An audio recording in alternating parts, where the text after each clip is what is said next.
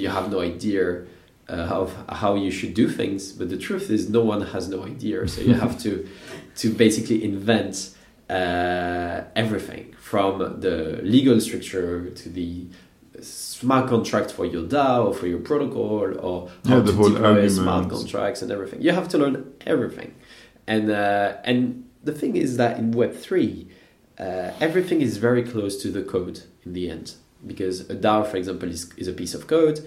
The product that you have is a piece of code and everything, so it's quite deeply technical. And even as a CEO, I had to so I come from a technical background, but I'm glad I am, because otherwise I think I would have struggled a lot following what the company is doing, because everything we do is code, right? And math. And math, yeah. Blockchain, crypto, NFTs, DeFi, Metaverse, Web3 is literally eating the world, and community builders are the new leaders.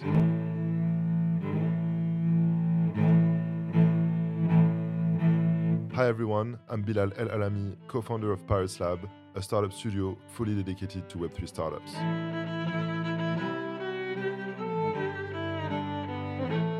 In Pirates Land, I'll give the mic to Web3 builders, founders, and investors so that we can deep dive with them into what is truly about Web3 entrepreneurship. No conventional bullshit, only creativity, rebellion, and community-driven insights. Morpho. Hello there. Here today I'm with Paul Frambot, the CEO and co-founder of Morpho, the DeFi protocol that everybody talked about this summer. Maybe someone even added it on the dictionary. How are you, Paul, today? Yeah, I'm good. Thanks for having me on the podcast, and I hope you enjoy the Morpho offices. Definitely. Very excited. Very pleased to spend some time with you. I was very impressed by the whole work that you and your team have been doing the past weeks. I have a story for you. You know, like the first day I heard about you, like I had literally 2 VCs calling me one after the other, saying, "Wow, Bilal, I heard of a deal, people, CNRS, Telecom, Polytechnique, have you heard of something?" Like the VCs were completely FOMO'd. It was a long time I haven't seen people that FOMO'd on a project, so that's crazy what you've done, guys. Yeah, glad people FOMO'd a little bit about it. We had a crazy fundraising indeed, and a lot of noise around it as well, but I think we'll have the chance to discuss it. Yeah, definitely. So before we get into Morpho and what you guys stand for, let us talk a little bit about yourself. Where did you grow up? Tell us a little bit more about your childhood. Yep, so I grew up in the countryside in Normandy, so really far away from anything. Was really not into I had a very slow life in the beginning, having fun with math and maybe a little bit of tech, but really I was not until I would say 13 years old, really a peaceful teenager life. And then when I was 14, I started getting more and more interested in entrepreneurship. At the time I had a funny YouTube channel, and even though I did not like creating content, I was just thinking of how I could grow, I would not say businesses, but projects in general. So at the time, for example, I contacted radios and had my YouTube channel advertised on radios, national radios, even though I did not have any content on it. And so, I had a couple of thousand subscribers thanks to those tricks.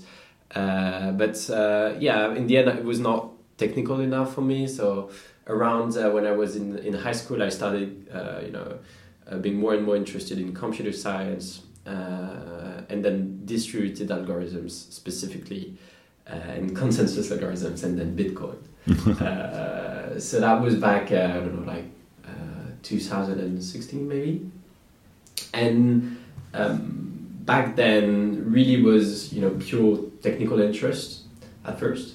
And in parallel, I started growing more and more interest for entrepreneurship in general. So when I left high school, I went for preparatory classes. So in France, those are 2 years where you're basically supposed to do some hard work on math and theoretical stuff that are not so useful in practice, but are here to, test people and and have them work as much as possible. And I really did not enjoy this during 2 years. So my first year of preparatory school, I decided to start a company. And during some time in this first year, I did not go to the classes and everything, and did my own thing, which after a year completely screwed up. It was not relevant at all. So I had to deal with my preparatory class and the company as well, which I decided to stop. And yeah, focused the second year of preparatory classes. At the time I did a memo on blockchains. So during this time you have to do a memo, and I did it on blockchain, and actually a specific DLT, so distributed ledger technology called IOTA. And the day I finished preparatory classes, back to entrepreneurship and back to blockchain.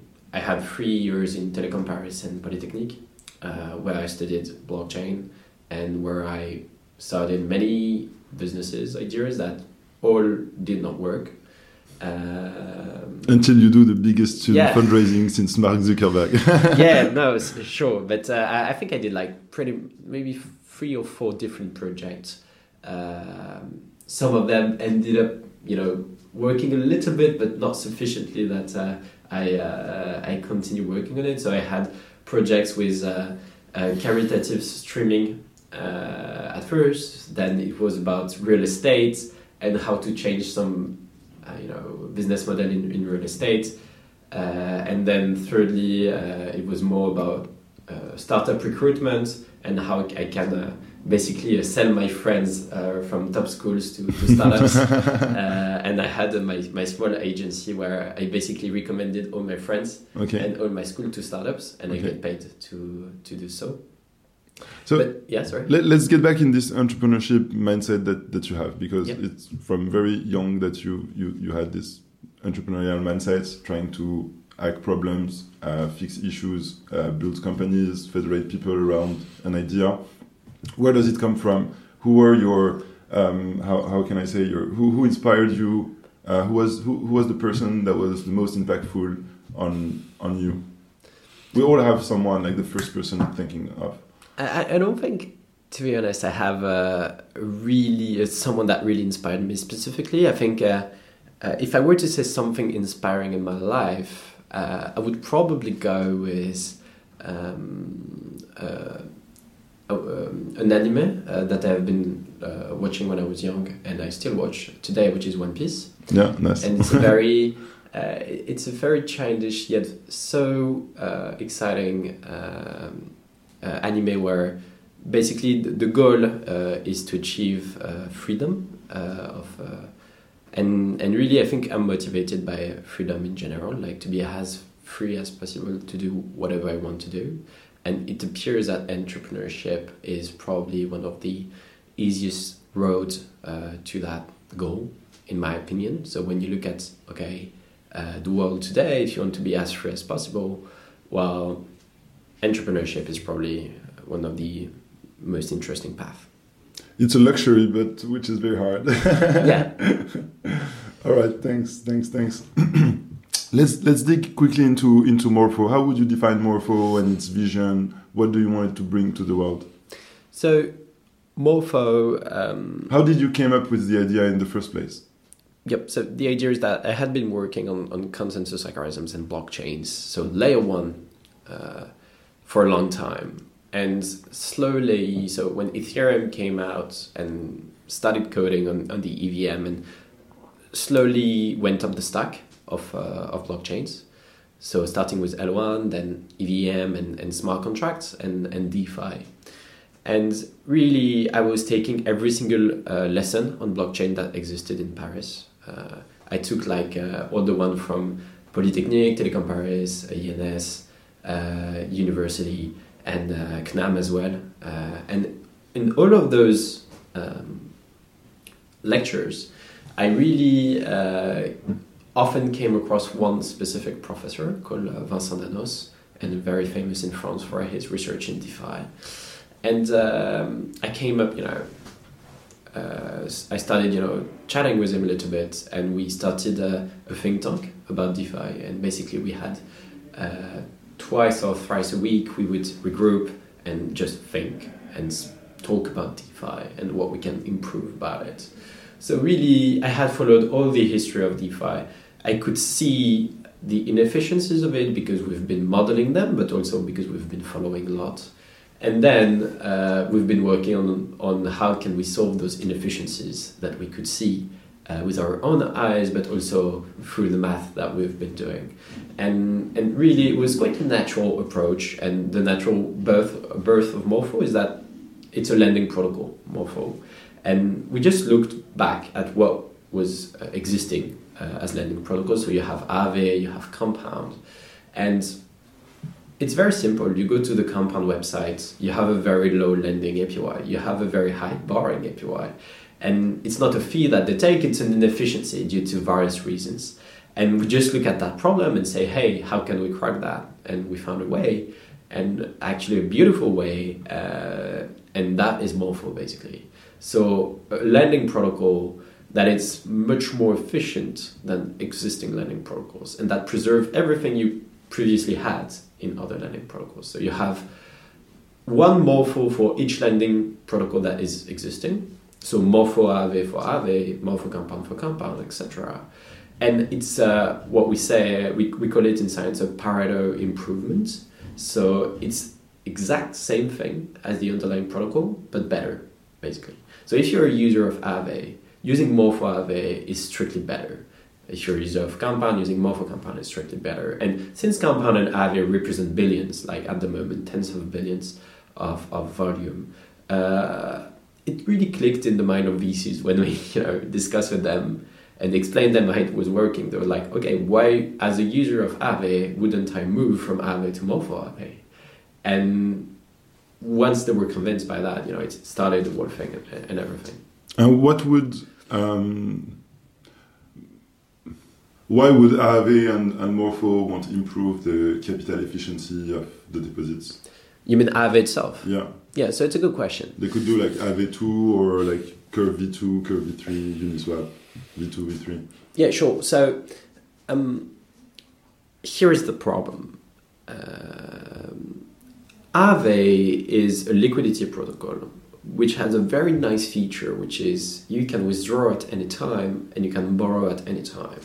And this feature is only possible because they have a ton of idle liquidity in their smart contract. So they have billions that is not working, that is inefficient. And this is where the inefficiency comes from. So they have billions in the smart contract that is unused. And this is not a bug, this is a feature. And actually the reason why you have such a spread between the lending and the borrowing rate is that Aave itself has put the spread such that you don't have so much borrowers and you have many lenders. Okay? Mm-hmm. So it's incentivized to have a bunch of idle liquidity to remain liquid. And so Morpho is not taking care, is not considering liquidity of the protocol, of the Morpho protocol itself, because it's relying on the Aave liquidity itself. Mm-hmm. So what I'm trying to say is that Morpho is going to have is not considering this spread. So if it's 1% to lend on Aave and 3% to borrow, on Morpho it's going to be 2% for lenders and borrowers. Mm. And the problem with that is that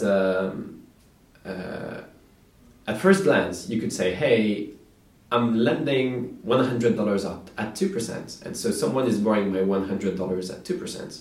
So once it's borrowed, the money is not here, right? It's gone. And really, the problem here is that it's very capital efficient, but it's illiquid, because as a lender, if I want to withdraw, well, my money is gone, right? Yeah. So I can't. But the magic of Morpho is that it sits on top of Aave, so it's going to be able to use, through complex mechanisms, the Aave liquidity in order for me to withdraw at any time.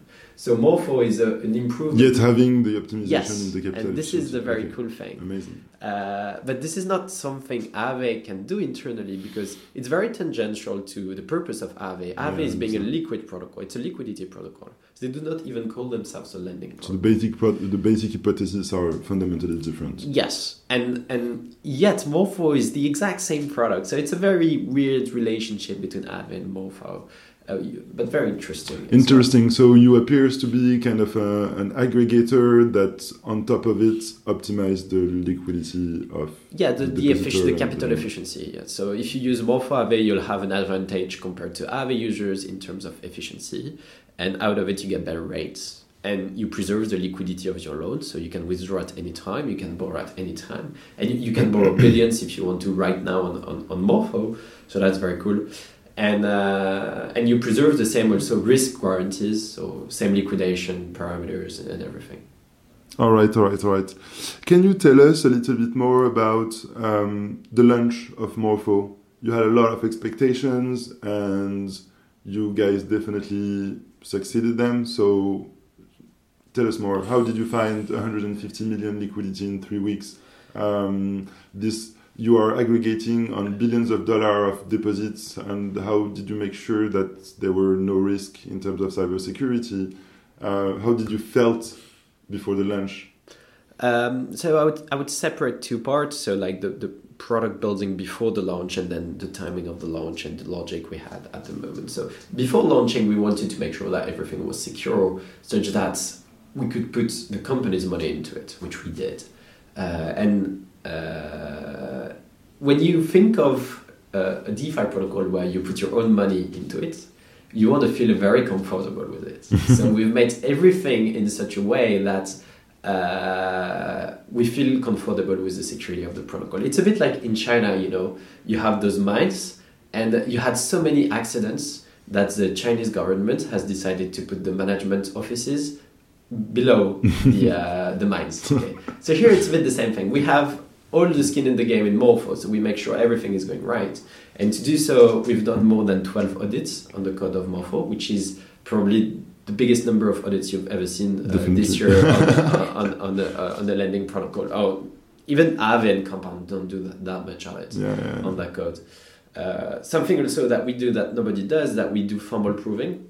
So the protocol is formalized mathematically. It is proven mathematically before being implemented. So we have research. But using another programming language, right? No, so we do manual formal proving and automatic formal proving. So manual formal proving is basically you write a pseudocode with formal specification, and you prove invariance from the pseudocode mathematically. So we've been working on a yellow paper that is 70 pages long approximately, in which we formalize the protocol, the pseudocode, and prove the correctness. But you prove it using Solidity code? No, pseudocode. We have pseudocode, which is written in mathematical language. We prove that. We prove the correctness of the code, but we also prove the parallel improvement. So we prove that Morpho is actually better than an existing protocol. And we also prove that existing protocols are not a Nash equilibrium, which means basically that they're not the right model. And that another model will thrive in the long term. And which is a very interesting result. But anyway, and then from this pseudocode, we implement it in Solidity. So basically, in Morpho, we separate research from Solidity. The research team is independent from the Solidity team, and is going to design the mechanisms, formalize the mechanisms, and prove them. And then the Solidity guys take the pseudocode, they implement it, secure it, test it, etc. Audit it, of course. As I said, we've done more than 12 audits. So you make sure that the logic beforehand is perfect. Yes. And then you implement it. Yes, great. And then we have also automatic formal proving. So we use another language that is... Called Michococ? You use Michococ? Yes, so we could have used Coq, but we use Certora. Which is a tool for smart contracts specifically. Interesting. And, so we have our internal formal provers in Morpho that have PhD in formal proving, by the way. Nice. I'm looking for some. I've been doing a little bit like 2 years ago of that. I've done like 4 tutorials on formal verifications. Wow. It's quite hard to do, yes. And but it's really fun. Yes, it's good fun. I like it a lot too. So we're doing manual and automatic formal proving, of course, testing, fuzzing. Like we have tools that are very famous, like Slither and everything. And then you have audits, you have immunified bounties, we do front-end audits as well. So once you have all this, really you feel comfortable with your code, and you know that there isn't going to be any problems with that.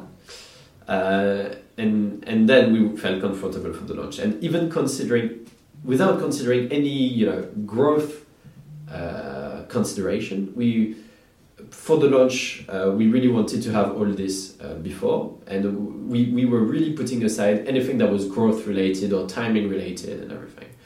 And so only once we have this, we decided to time the launch and everything. And really the timing was bad because it was a bear market, like really a harsh bear market at the time. I think when we launched, ETH was at $800 or something like that. It was like mid-June, no? Yeah. Yeah, and end of May was like the big crisis. Yeah. The whole market, basically. So it was really not the best time to launch, because you can see that like DeFi, a huge correlation between the TVL of DeFi protocols and the market conditions, obviously.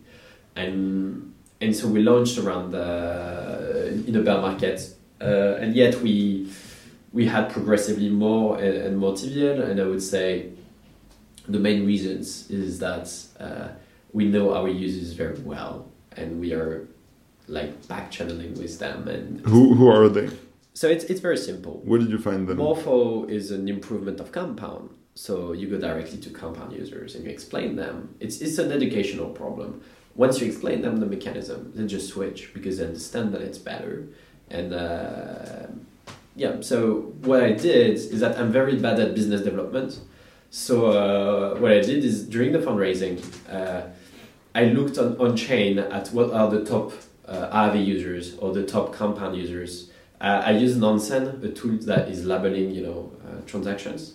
So I fetched on chain the 100 biggest Compound and Aave users. Used Nansen to know approximately who they were. Try to reach out to them, or use my investors to reach out to them and offer them to take part in the round. So I had the time to pitch them the story about Morpho so that they understand what it's all about. And so the reason why Morpho's fundraising has more than 80 different investors is because 60 of them are Compound and Aave users. And those are the ones progressively switching and increasing the TVL of Morpho. I would say at the moment they account for 60 million of the TVL, and it's a growing number every day because they go slowly but surely adding some liquidity. So yeah, that's basically the way we grew. I mean, I would say like natural growth, and then being strategic every step of the way. Yeah. And then of course you have liquidity mining that helps a lot.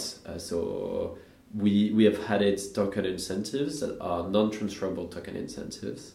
But yeah, people are interested in it. And what do you mean non-transferable token incentive? What they can cash them out, or no? It's not transferable. So when you farm the token, you get a token that is not transferable yet.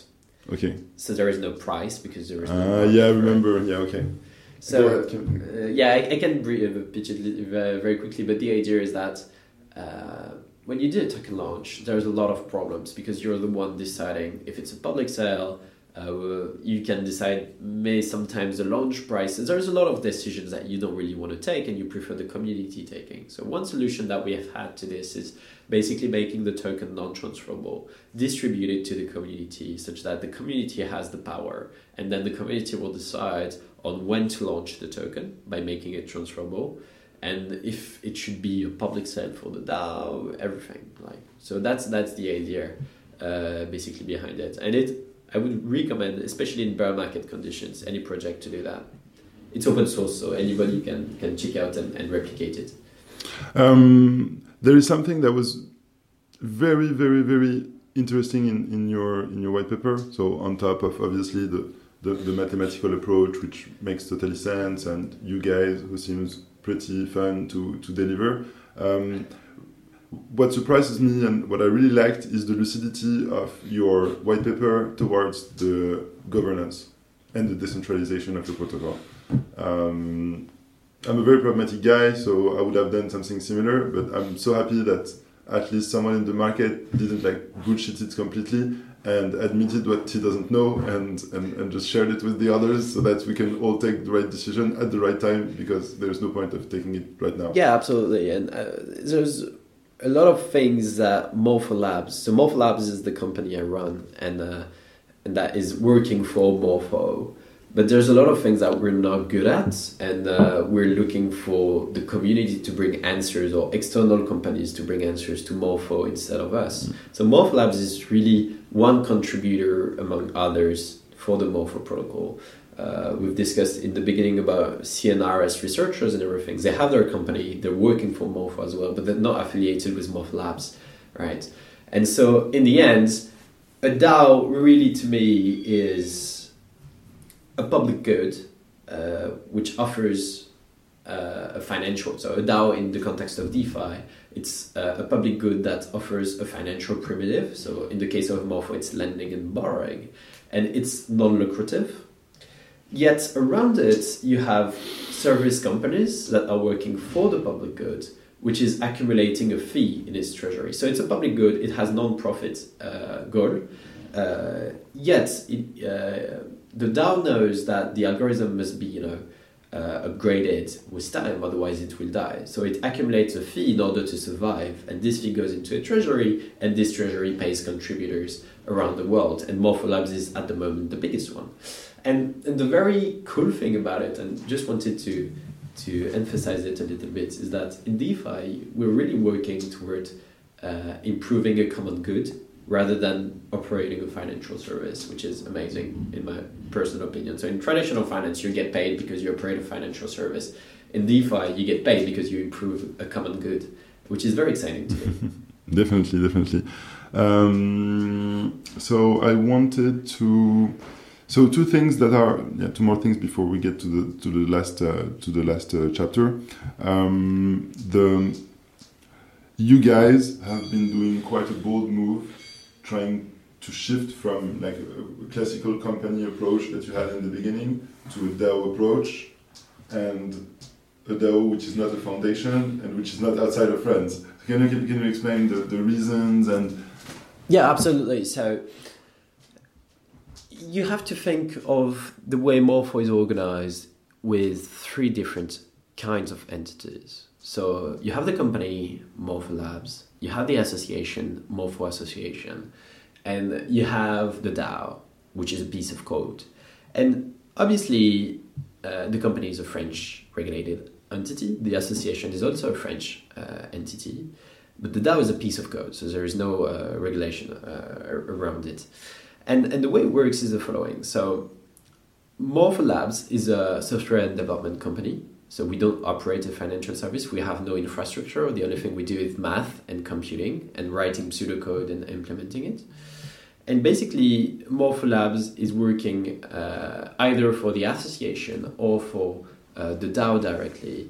And so the funny thing about it is that the French regulated entity has one client, and this client is the algorithm itself that the company built initially. So it's a funny way of thinking of DAOs and companies, but really it's a great way to approach legal setups, because at the moment the usual setup is I'm going offshore to create an entity or wrapper for my DAO, and I'm going to pay that company offshore and everything. But I have personal opinions on that, and the main reason is that a lot of people are using the fact that there is a blurred jurisdiction around DAOs to pretend that they are legitimate going offshore. But in the end, there are other advantages on going offshore that are financial, for example, advantages that are sometimes the main reasons why people are leaving. And it's not a juridical problem, it's more a financial problem, but it's hidden by the juridical one. So yeah, I think in France we had everything we needed. We have we're just a software development company. Then we have the same regime as another software development company. Of course, you have regulations that are a bit annoying around distribution of tokens, for example. So it's hard to navigate with all this. So we found ways and everything, and we are closely in touch with AMF, French Treasury, Bercy, etc. We do a lot of presentation there as well, and it's really a good mood, I think. They are talking to us and they want to know how to do it right, I mean, in terms of regulation. And I really prefer that way. We feel much more comfortable this way. And to be honest, it's also quite efficient as well in terms of if you do the things right in terms of finance. So really, I had no real interest in moving out of France for this specific subject. No, I agree with you. I mean, we have everything we need here. People try to over-engineer mostly, but like we have the French Public Investment Bank, we have all the subvention grants that is given, all the advantages of for research specifically. So we're a research company, so we have like what we call in France Crédit d'impôt recherche, which is a hub for French companies that are doing research, and that is very interesting for anyone that is doing research and development.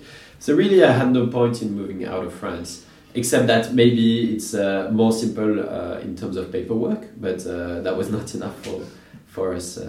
So we decided to stay. And also, most of the team comes from an academic background, and we've been working closely in the past in universities and everything. So we did not feel comfortable leaving. No, definitely. I understand. What did you find hard being a founder in Web3? So there is no example. So there are examples, but you have to learn to do everything, like about DAO, for example. How, like from like the jurisdiction perspective, you have no idea of how you should do things. But the truth is, no one has no idea. So you have to basically invent everything from the legal structure to the smart contract for your DAO or for your protocol, or how to deploy smart contracts and everything. You have to learn everything, and the thing is that in Web3, everything is very close to the code in the end, because a DAO, for example, is a piece of code. The product that you have is a piece of code and everything. So it's quite deeply technical. And even as a CEO, I had to so I come from a technical background, but I'm glad I am, because otherwise I think I would have struggled a lot following what the company is doing, because everything we do is code, right? And math. And math, yeah. But yeah, I would say the most difficult part is that we don't have jurisdiction for DeFi at the moment. It's being worked out, but it will take long until then. And yeah, so we had to do everything on our own, I would say. But otherwise, I think it's pretty, you have all those entrepreneurship problems that any entrepreneurs would have, like recruitment and growth and everything. So yeah, but that part is like classical.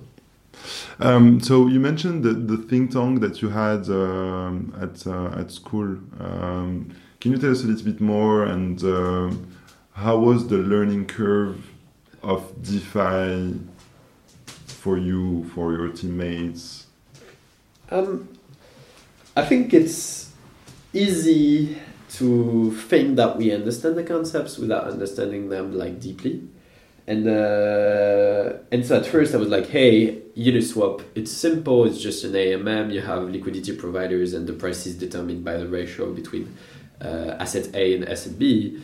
And then you look deeper into it and it's much more complex than what it seems. So I think there is different levels of understanding, and to reach level 1 it's pretty fast, to be honest.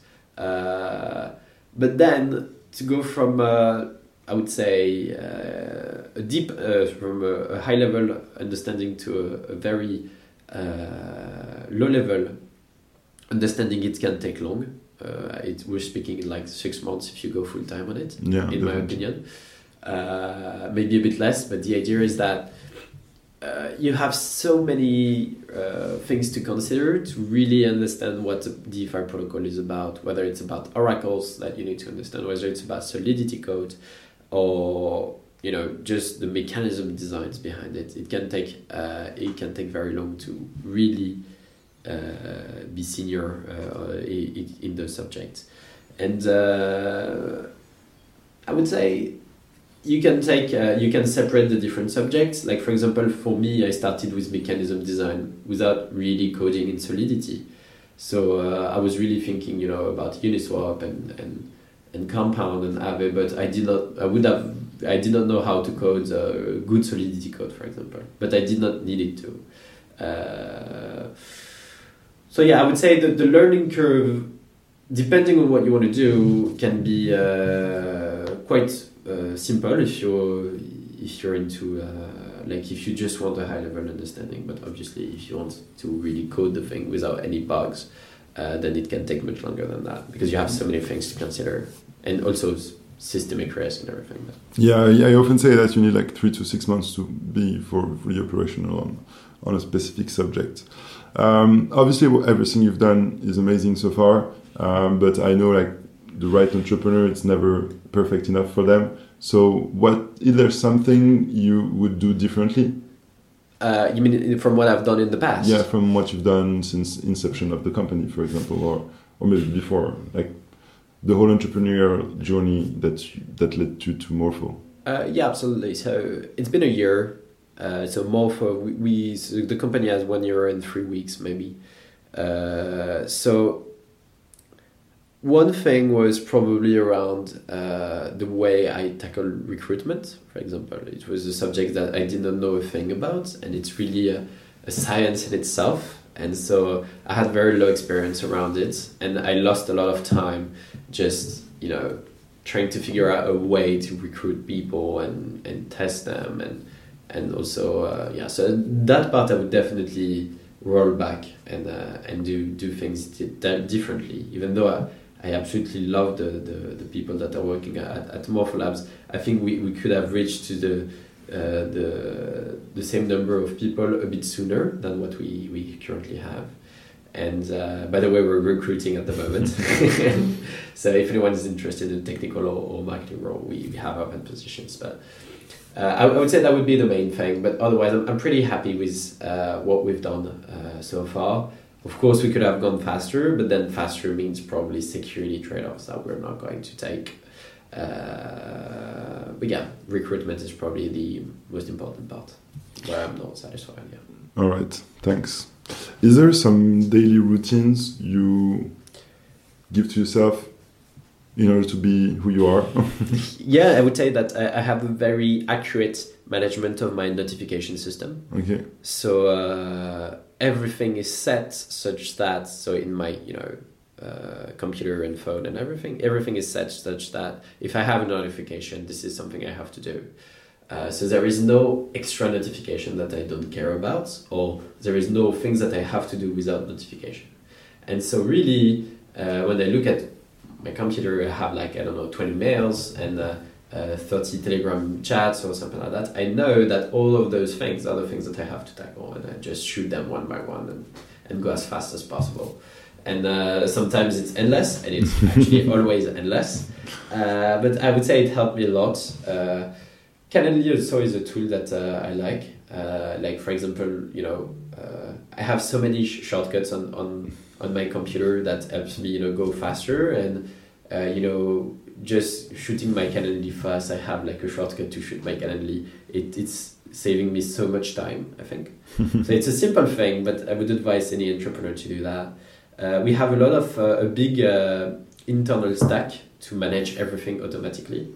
So in Morpho, everything is done automatically, payroll, everything. So of course we have the famous tools that anyone is using at the moment, like Conto, Payfit, and everything in France. That is the startup the toolbox for a startup.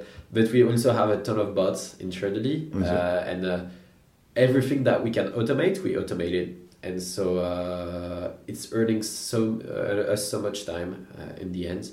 And so we have good processes, and it's saving us a lot of time. And this is why we're quite, a small team in the end. What's the media, the person, the Twitter account, the newsletter that you would recommend, that you follow, that you find?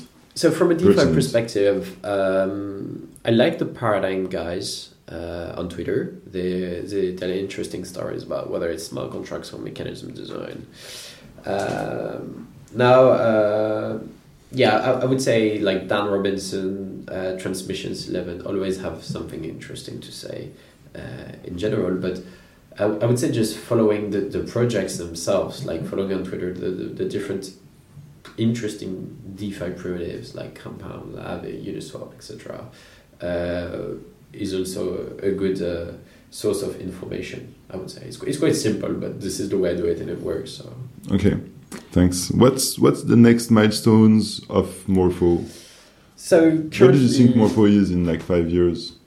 Oh, in 5 years. Like the next milestones, and okay, so what do you expect to be in 5 years? So the vision for Morpho is that Morpho is here to make efficient lending a common good, such that anyone in the future that wants to lend or borrow, whatever the asset, whatever the currency, whatever, just if you want to lend and borrow, under the hood, it's going to be Morpho operating that operation in a very transparent and efficient way. And so if you see 20 years from now, Morpho would be like the operating system of credit. You could think of it this way. And it's public, it's open source, and anyone can use it. So that would be the vision, I would say long-term vision. But to get there's a long way to go, obviously. And the first step is DeFi. And how do you take Morpho to being a 150 million protocol to a protocol that is managing billions in liquidity. So obviously the goal for us is to reach 1 billion liquidity, which is something I think we can do easily. By the end of the year? By the end of the year, yes. And so that would be the goal for us. I would say the short-term goal. But then it's not about DeFi, right? So it's about replacing traditional finance. DeFi has the potential to be much more efficient than what we have currently in traditional finance. And I'll explain that very, very simply. You have 50,000 banks and credit unions in the world, and they all do the same thing. Like they all have their algorithms that they do internally, that they keep private. So they have their development team, their audit firms, their buildings, marketing team, and everything. DeFi, it's one algorithm for each DeFi primitive. So theoretically, it's 50,000 times cheaper than traditional finance to operate. And so I think that the thing that is lacking at the moment in DeFi is efficient algorithms that are competitive with traditional finance. But once you have algorithms that are as efficient as traditional finance, then the infrastructure cost reduction of DeFi is going to play out. And then you have what I call the DeFi product market fit, which is people are switching over from traditional finance to DeFi, which they don't at the moment. Especially in lending, like Aave is offering 0.2% on USDC. Who cares about 0.2%? It's not interesting compared to traditional finance rates. So I think once we have the right mechanism designs for DeFi that are sufficiently good to have good rates, native rates, I'm not speaking of like liquidity mining and everything, there will be this turning point where traditional finance is going to be onboarded into DeFi because it's natively better on top of being decentralized. And this will be the second goal for us, I would say, in the midterm, is that, okay, Morpho is providing additional efficiency. Let's take this efficiency to the point where it's competitive with traditional finance. And that would be next year and the year after, I would expect. All right. It was very passionating. Really loved the chat. I will finish just with one question. What are your personal objectives for 2022, 2023? So my personal objectives are very simple. I want to be as useful as I can in general. So I don't have money in mind. I just have, it's a very, lame sentence, but making a world a better place, whatever that means, right? It's just, I want to bring something to the world in making it as big as I can so that, people use it and it's better for them. So Morpho is improving current state of DeFi. So users are happier because they get better rates, for example.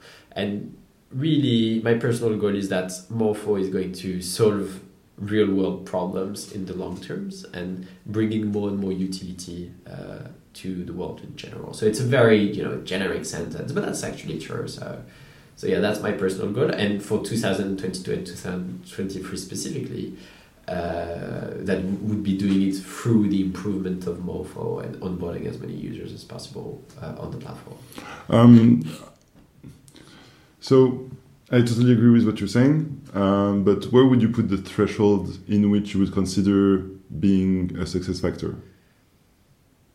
Okay, you mean what That's is the big like? question. Let's bring something to the world. Yes, but you mean quantify it? Yeah, how would you quantify it to say, okay, this is the key success factor I wanted to reach. Yeah. I brought something to the world. Yeah, okay. So the key success factor is, and concretely in the case of Morpho, would be, at the moment, many financial services are the private playground of actually few specific users. And the goal is to open that to the world. And as soon as I would be able to offer,